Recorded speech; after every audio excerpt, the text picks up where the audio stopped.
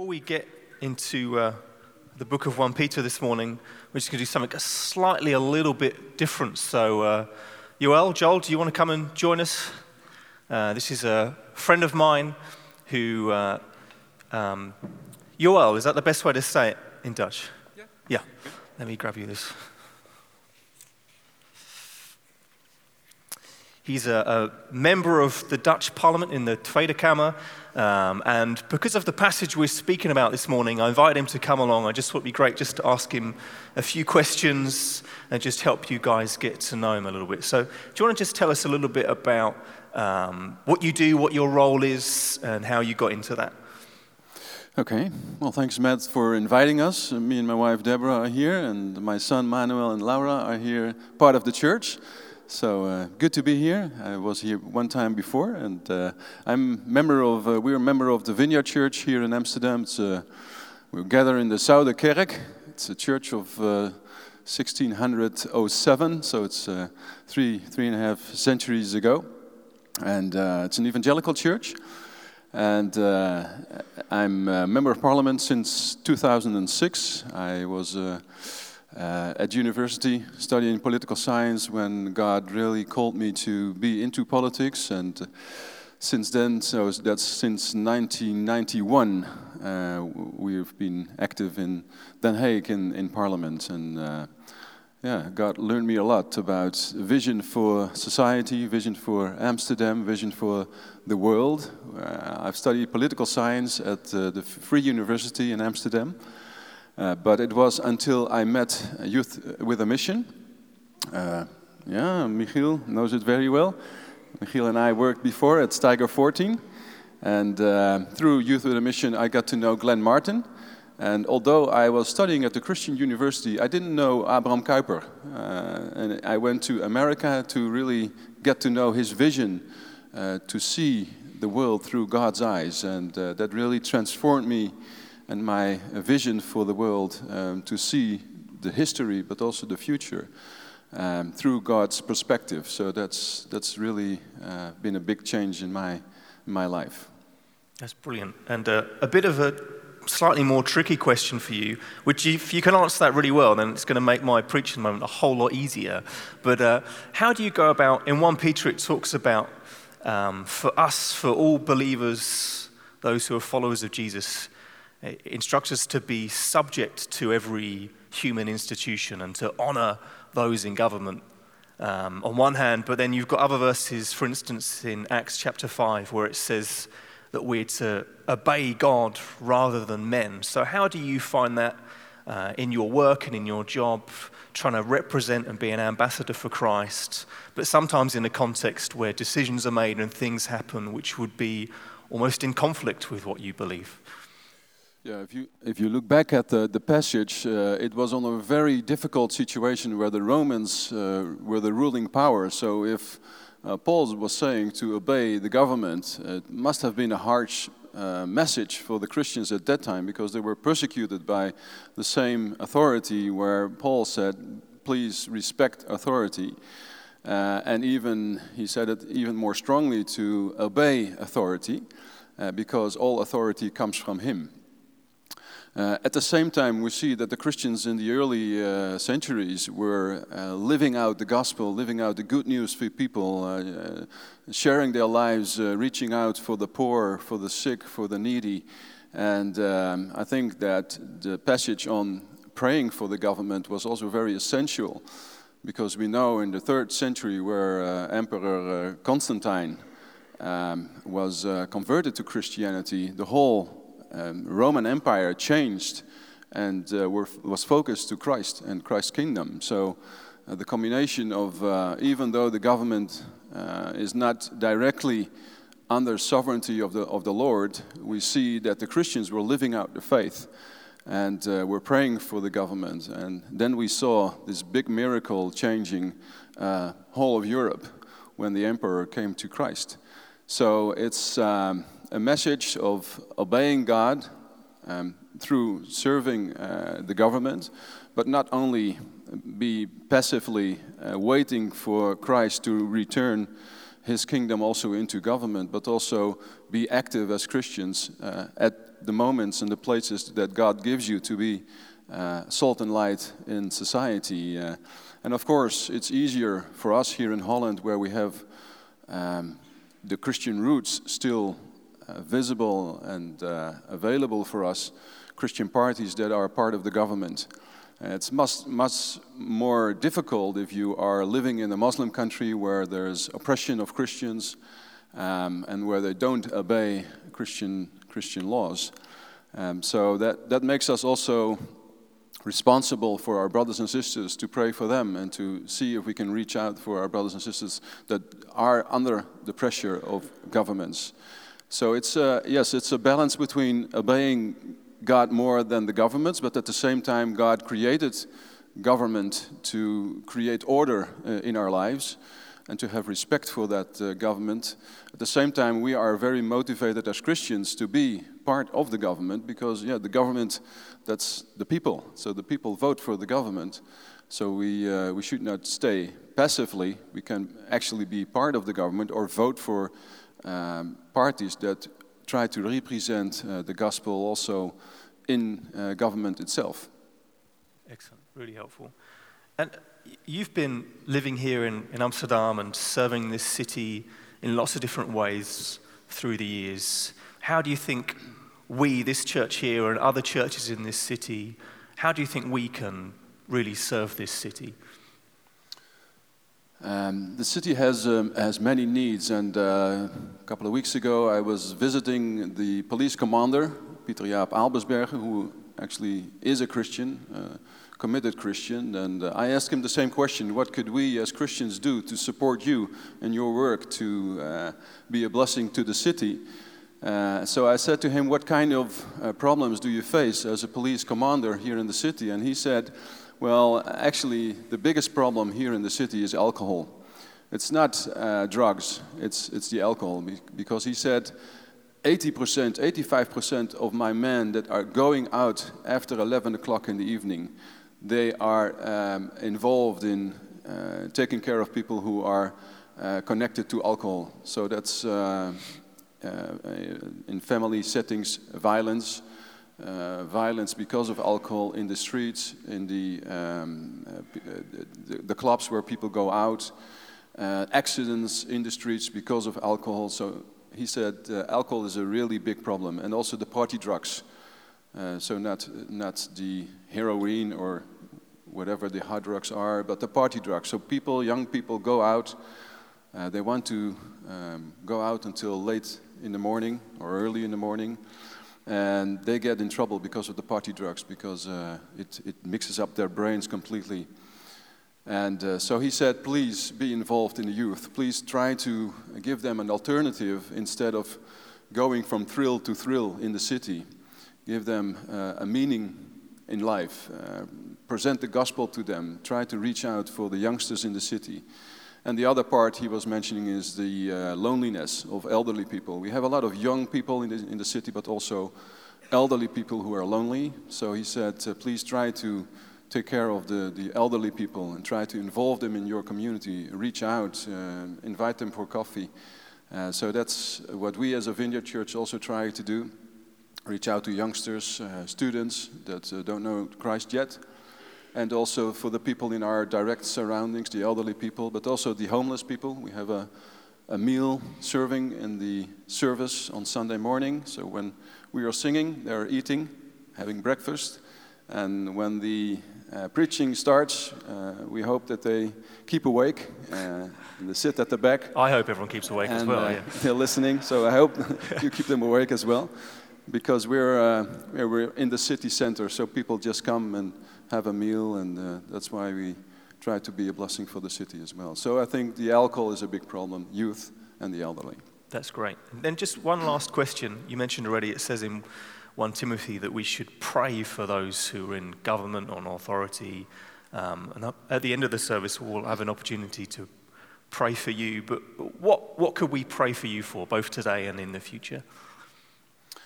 I think beneath the things we see, I think there's a spiritual warfare going on also for Holland, because we think the Netherlands is a Christian nation, but we see a lot of spiritual warfare as well going on. I'm already mentioning the youth, but I think we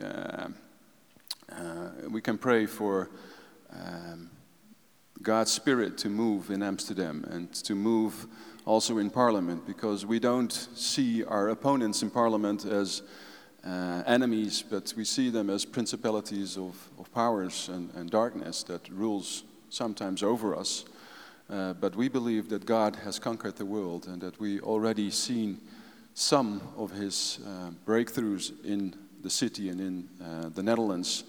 But it means that we have the command to prayer. And sometimes we know of Daniel that it takes days and weeks to break through the darkness. But in the end, it's not the people that we fight, but it's the principalities of powers that we confront with the kingdom of God. That's brilliant. That's really helpful. As I said, we're going to have an opportunity to pray for Joel and his wife Deborah at the end of the service.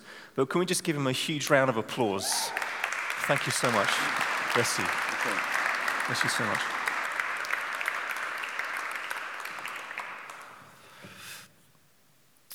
Okay, that was super helpful.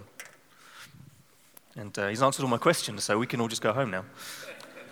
It's great. If you want to find 1 Peter in your Bible, and then in a moment it will appear on the screen as well. So let me read this. It says, "Be subject for the Lord's sake to every human institution, whether it be to the emperor as supreme, or to governors as sent by him to punish those who do evil and to praise those who do good.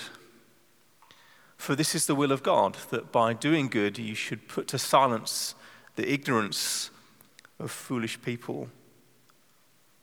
Live as people who are free, not using your freedom as a cover-up for evil, but living as servants of God. Honor everyone, love the brotherhood, fear God, honor the emperor." Let me pray.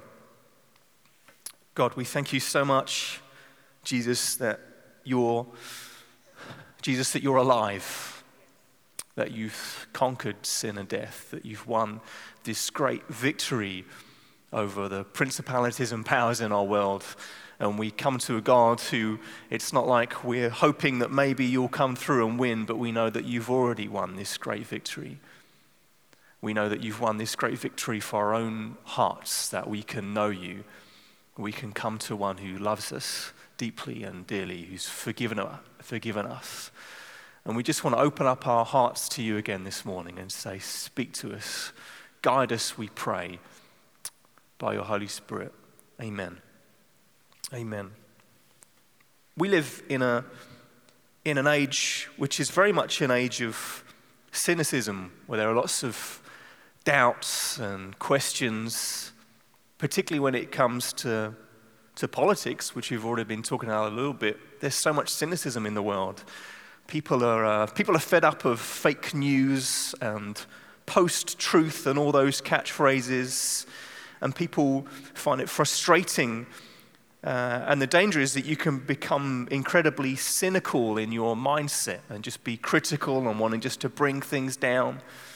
And that's not only true of politics, but true in lots of areas of life. There was a survey that took place in the Netherlands in 1966, which rated 4 kind of spheres of life. It talked about science, the media, the church, and politics. And it asked people to rate which of those was the most trustworthy.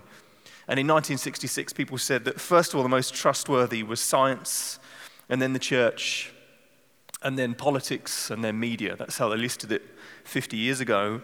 And they did the same survey in 2015, so 3 years ago. And this time, it said that first of all was science still, and then was the media, and then was politics, and then the church. So we went from 50 years ago being the second most trusted to the least trusted. That You might think it crazy that people would even trust politicians, no offense, more than they would trust us as believers. But that's how people think. People are incredibly cynical about so many things. And a crucial question for us as believers is, a lot of what 1 Peter goes on to talk about in lots of different ways is, how do we relate to authority? What does that mean? And when it comes particularly to those in authority over us, whether those are politicians or other people, there's different ways you can respond. You could be like a bohemian, which you might think is a cool, hip thing to do. What bohemians tend to do is they're always they're always standing in opposition. They always have an alternative. It's a position of criticism. They're always critiquing what's going on, coming up with all the things that are bad. Not necessarily coming up with solutions, but lots of criticism. Or another position you could be would be that of the revolutionary.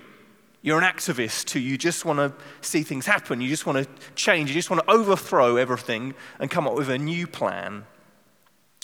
Or people could also live a bit more like react a bit more like a slave. Perhaps that's an unhelpful term, but you're just obedient. You just don't ask any questions. You don't criticize. You say, well, if he says it, then it must be right. If that's what they're saying, then I'll just follow them, and I won't question. I'll just do whatever they say regardless, to the point where you almost begin to worship that personal authority and make them into some sort of idol. And wherever they go, whatever they say, they're always right because they just are. We don't question. And what happens is that you can either kind of demonize. You can take people in authority and you can turn them into baddies, people that we can overthrow and bring down, people who are evil, who are just willing to oppress us.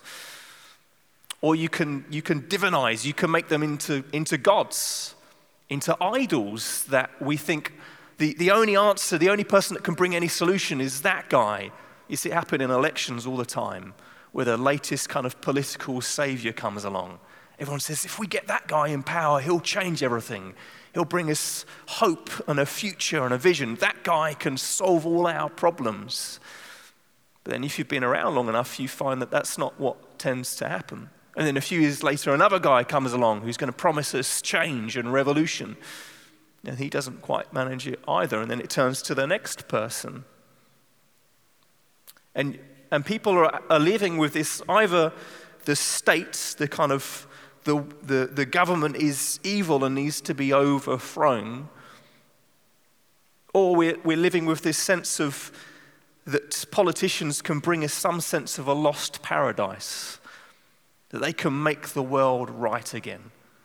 That if you just get the right person with the right structures in power, they can just fix everything. It's not that politicians can't do so much good in the world, but if we turn them into these people that they're the only answer, the only solution, then on both extremes, I think you'll see that we've somehow lost a sense of balance. So let's do a bit of groundwork first of all. It's important to say that authority, this is a really important thing to get your heads around, because this is not what the world around us believes, but authority is not bad. Okay, it's not at all. If you think about it this way, authority exists within the Godhead, within God, within the Trinity, Father, Son, and the Holy Spirit. There's authority and submission taking place there. Jesus comes to earth to do the will of the Father. All the time, the Holy Spirit is looking to point our hearts towards Jesus. There's this sense of the Godhead, one God, three persons working together. But there's authority there, there's submission there. For us just to say authority is bad, we're kind of overthrowing what's very much in the character of God and how he's decided the world should take place. The authority in the world, even amongst men and women, in how we lead people, it isn't bad. That's not a bad thing at all. It talks about in Romans 13, it says, let every person be subject to the governing authorities, for there is no authority except from God. Those that exist have been instituted by God. So people in authority over us, in government, have been put there by God. You might think, well, that's a difficult thing to get your head around. And in some countries, even in the context of the New Testament, as Joel was talking about, where you've got some rulers there who would have been genuinely evil, looking to persecute Christians, and yet they still say, no, they've been put there by God, that God's put those institutions into place. Now, obviously, sin corrupts things. Sin corrupts authority. Even in our own hearts, we can know sometimes when we're put in positions of authority, it may be in our workplace or in our family, and there can be a temptation sometimes to use those things for our own benefit, for our own advantage. Sin corrupts authority, but it doesn't mean that fundamentally that it's a bad thing. It's the best way to see it is it's a gift of God. Even the idea of government is a gift from God. It's how he's helping to bring order to the chaos of the world. It's how he's trying to bring order back into creation. It's a gift to us. And the question is, that I want to look at today, the question that 1 Peter poses is, well, how do we honor? What does that look like for us as believers to be people that honor, particularly those who are in authority? And you all mentioned Abraham Kuyper, and I'm going to steal a few of his points. First of all, he says that honor receives. Honor receives. So we receive authority as if it's from God, because it is from God. We receive it. And that means we do things like in Romans 13, it says that we should pay our taxes. It says, as we've already mentioned, in 1 Timothy, that we should pray. It's really important to pray for those who are in authority over us. Pray that God gives them wisdom. Pray even that he might break into their lives and speak to them powerfully. It says in 1 Peter that we should obey the laws that God's given us, obey the laws of the world around us, obey the structures of society. The second point is, as well as to receive, is honor watches. It watches against sometimes some of the dangers of power and authority. It goes on to say in Romans 13, therefore whoever resists the authorities resists what God has appointed. Those who resist will incur judgment. So we have to be careful not to resist the authority that God's put in place, but then at the same time we must obey God rather than men. What this means is the way we receive authority doesn't just have to be a meek submission, but when we see things which you think, that's just wrong, that's contrary to the word of God, that stands against what we believe, then by all means, we can raise a voice. Sometimes the best role for believers is to be a voice to those who don't have a voice. For those in our society who nobody speaks for them, we can speak up. We can have a voice. Sometimes the best way to do that is you think, well, what do? Do I just go on social media and start getting angry?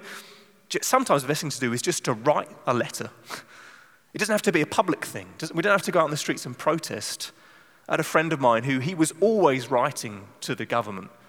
Not just silly argumentative letters, but even just to the local government. If he saw a sign by the road that had fallen down, he'd write them a letter just to let them know.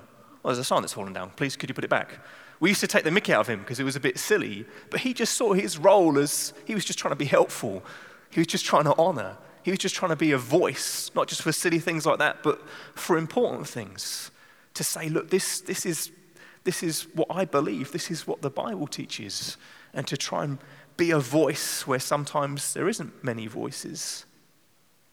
I got to spend a wonderful week away. This week I was in Lisbon in Portugal with a bunch of leaders from the New Frontiers family of churches.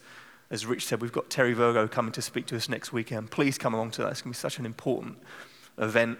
And we had this week with leaders from all across Europe, from countries from Portugal and Spain, all across Scandinavia, France, Germany, the UK, the Netherlands, and then all the way across into Eastern Europe, from Bulgaria, Moldova, Poland, the Ukraine, Russia, all sorts of countries, all sorts of wonderful, wonderful leaders. And many of them are leading in incredibly difficult situations.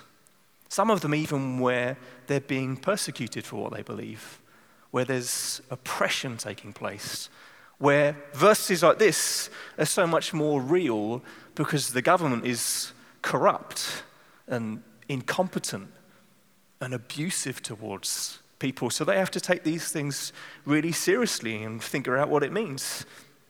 Let me just introduce you to one of them.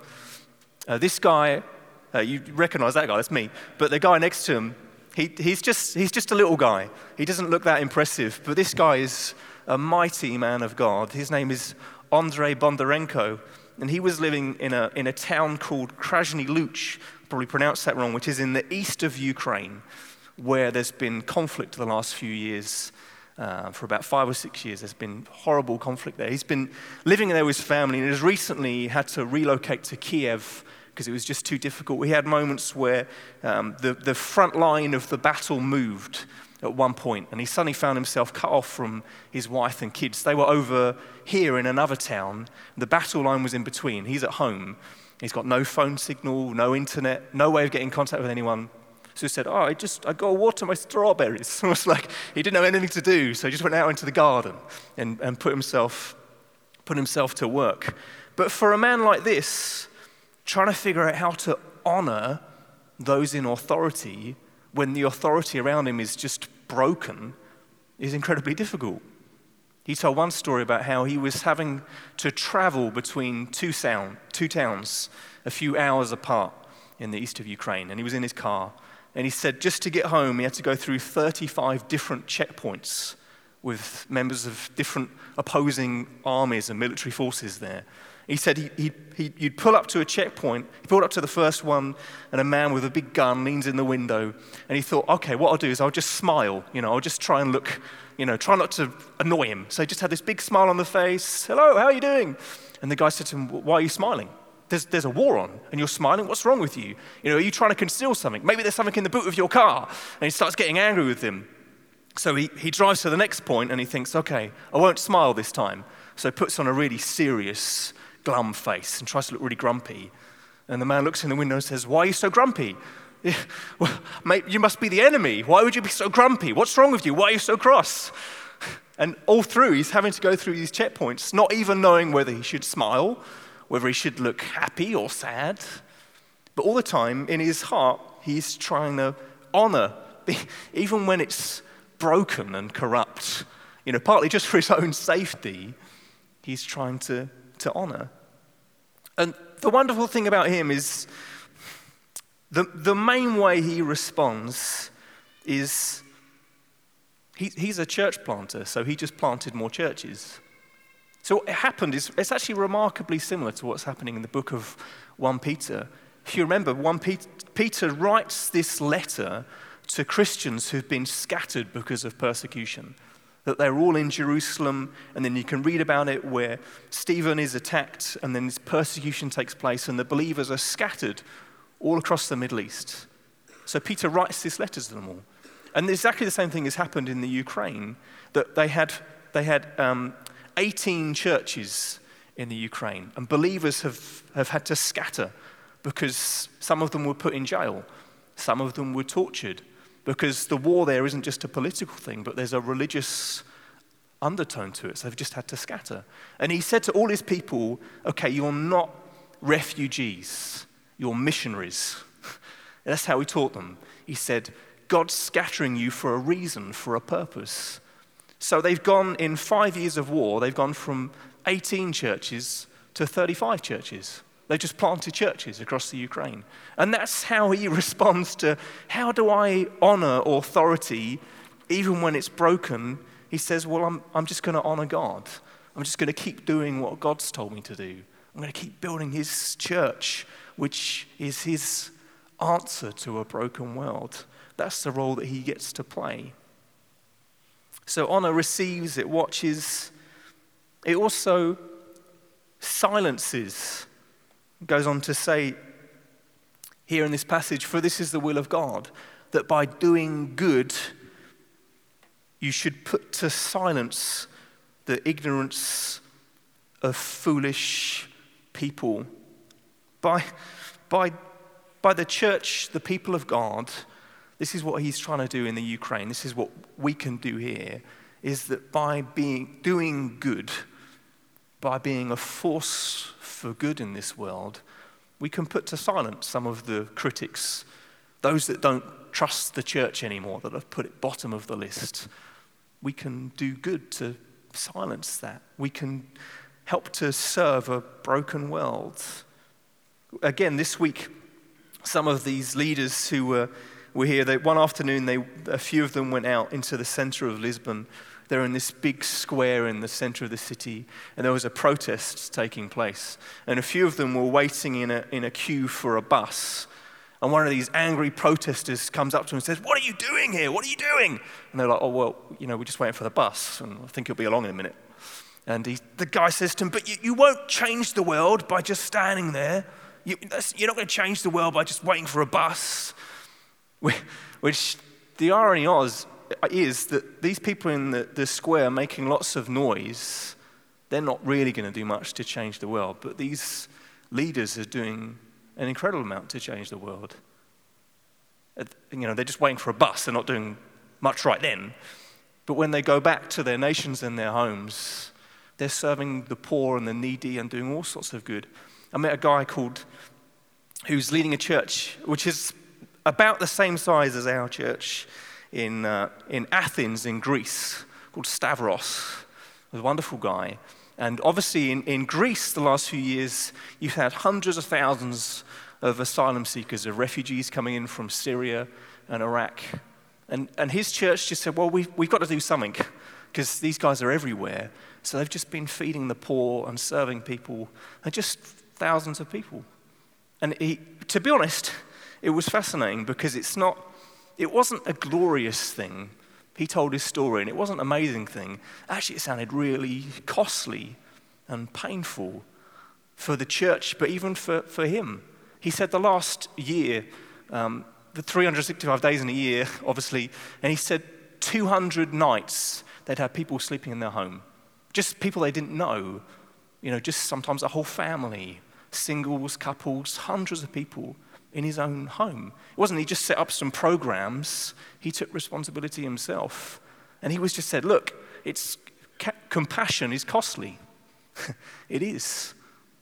What God's called us to do in this city will cost us, it will cost you. And sometimes we like to think it's a glorious thing, we get to show off. It's not about doing that at all. Much of what we do to serve Christ sometimes will cost us, will be painful, but at the same time, we get to not only honor the authorities around us, but we get to honor God. We get to silence the critics and say, look at Jesus, look at who he is. The main apologetic, the main way that we get to say to the city that Jesus is alive is by doing the jobs that the city doesn't want to do, by caring for those that get overlooked, that don't have a voice. We get to sound out this amazing message of, look at God's love, that no one else loves his person, but we will. We will, because God does. There's an amazing message, witness for him. So, honor silences, and also it's not hypocritical. It goes on to say here that we should live as people who are free, not using your freedom as a cover-up for evil, but living as servants of God. Because another reason that people don't trust the church, that people are cynical about it, is because the church often covers up evil. There's all sorts of abuses and horrible things that have happened that the church just covers up. And we should be, that should shock us. And our freedom in Christ doesn't put us above the law. It isn't to say, well, we'll just hide that thing. We'll just pretend that thing's not there. We should never use our freedom as an excuse, as a cover-up. But we should be obedient to the laws around us. We should bring things that are wrong to the authorities because we want to be obedient to Christ. We should show to our city that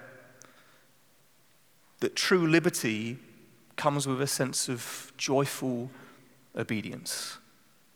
That freedom doesn't just mean we do what we want, but our freedom is found in living obediently to Jesus Christ. That's what Liberty Church, that's what it's all about.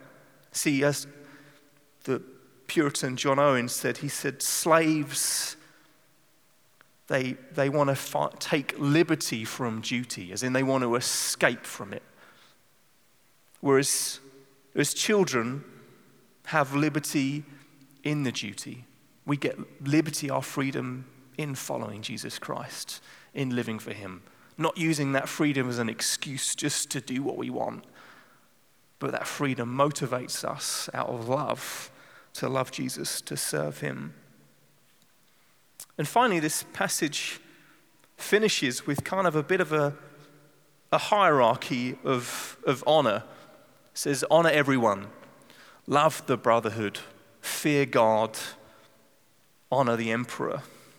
So first of all, we should honor everyone. That's pretty straightforward. Everyone, not just a select few, not just Christians or people we like, but we're to honor everyone. But then it goes on and puts a higher obligation on us.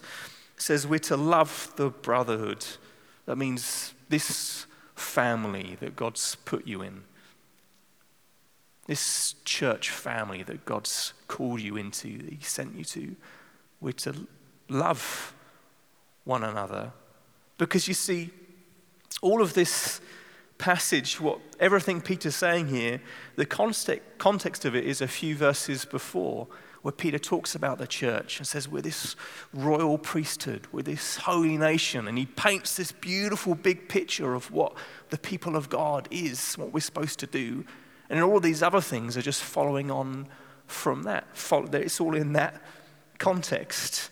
See, because what God's most interested in is he's building his kingdom. He's building his church. He's establishing it on this earth. When my granddad died about 15 years ago, we were clearing out his house, and I came across this atlas that he'd had since he was in school. So it was about, I think it was older than he'd been alive. So it was about 100 years old, this atlas. And I was flicking through it, and it had an atlas, a map of the whole of the earth, all of the countries, and it was the ones that belonged to the British Empire were colored in pink, right? And at this time, 100 years ago, that was a lot of pink. Like about a third of the planet was like, it's British, it's ours. These bits all over here, they belong to us. But now, 100 years later, the British Empire is barely even Britain, right? Even those in Britain, the Scottish and the Welsh, are trying to get out of it. The British Empire is just shrunk to, it's just me and my family pretty much these days. That's kind of all that's left. It's even true for this city we live in, that Amsterdam, during the golden age, the golden era, was known as the wallet of Europe, because all this trade and commerce was coming into this city. This is where the first stock exchange is. It was one of the most important cities in the world. And yet that's slowly diminished over the time. It's still an important city, but not to the scale that it was a few hundred years ago. And my point is that earthly kingdoms and powers and authorities, they rise and fall, and they fade. Peter was writing this in the context of the Roman Empire. The people they literally thought it would last forever. It was the most formidable empire the world had ever seen, and yet it doesn't exist anymore. It's gone. It's not there. There's a story in Acts 19 where Paul goes into Ephesus, and he ends up, and there's this riot taking place, And people are chanting and they're proclaiming and they're chanting about Diana, who was the god of their temple. And they're singing all these songs about Diana, Diana. And yet you think, who's Diana? 2,000 years ago, that idol's dead.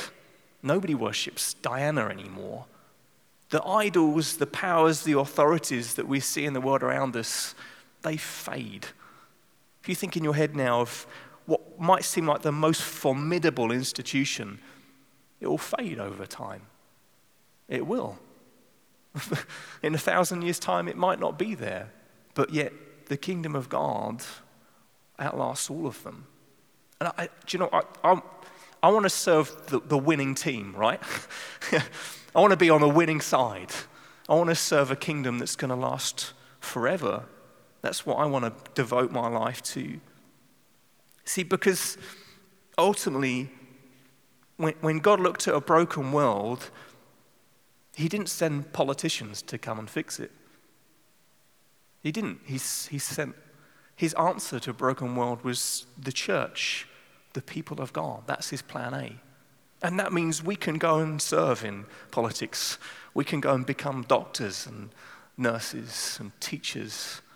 We can love our neighbors, the people that we go to university with, the people that we study with, the people that we work with. We can go into all the institutions, all the parts of society and be this blessing to it, but all the time knowing that we're ambassadors for Christ, that he sent this army, his people of God into the world to bring change. It says that we should fear God. This is so important. We're supposed to honor everyone. We're supposed to respect and honor those in authority. But to God, we come with fear. We worship. We don't worship anything else. We come and we worship Jesus. Because you see,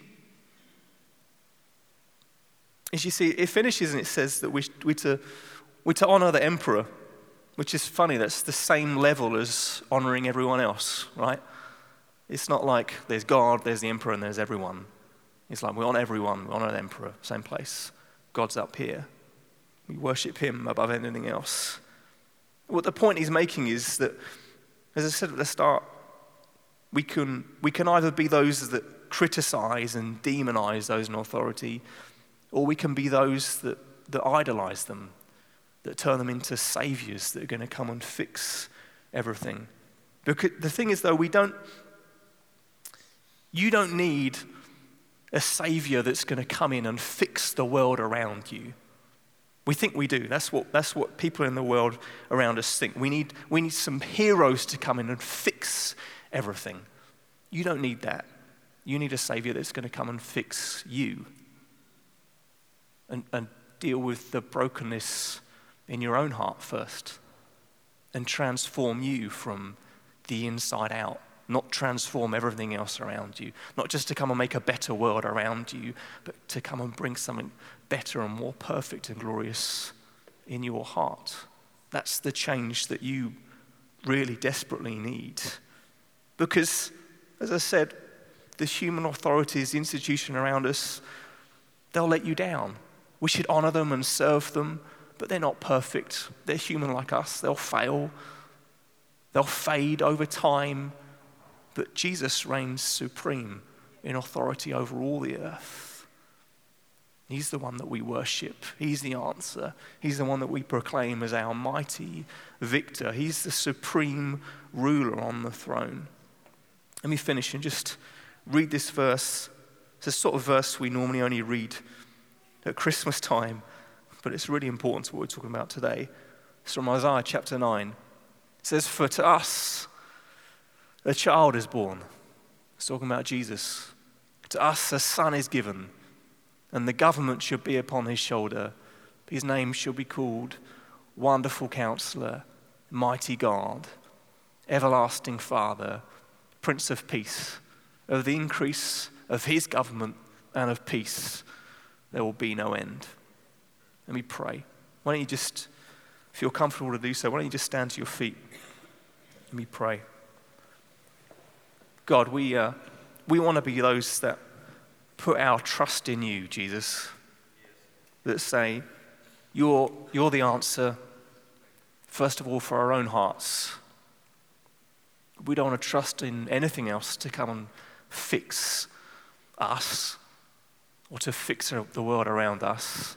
We want to honor those things, but ultimately we know, Jesus, that we need you, that you're the answer.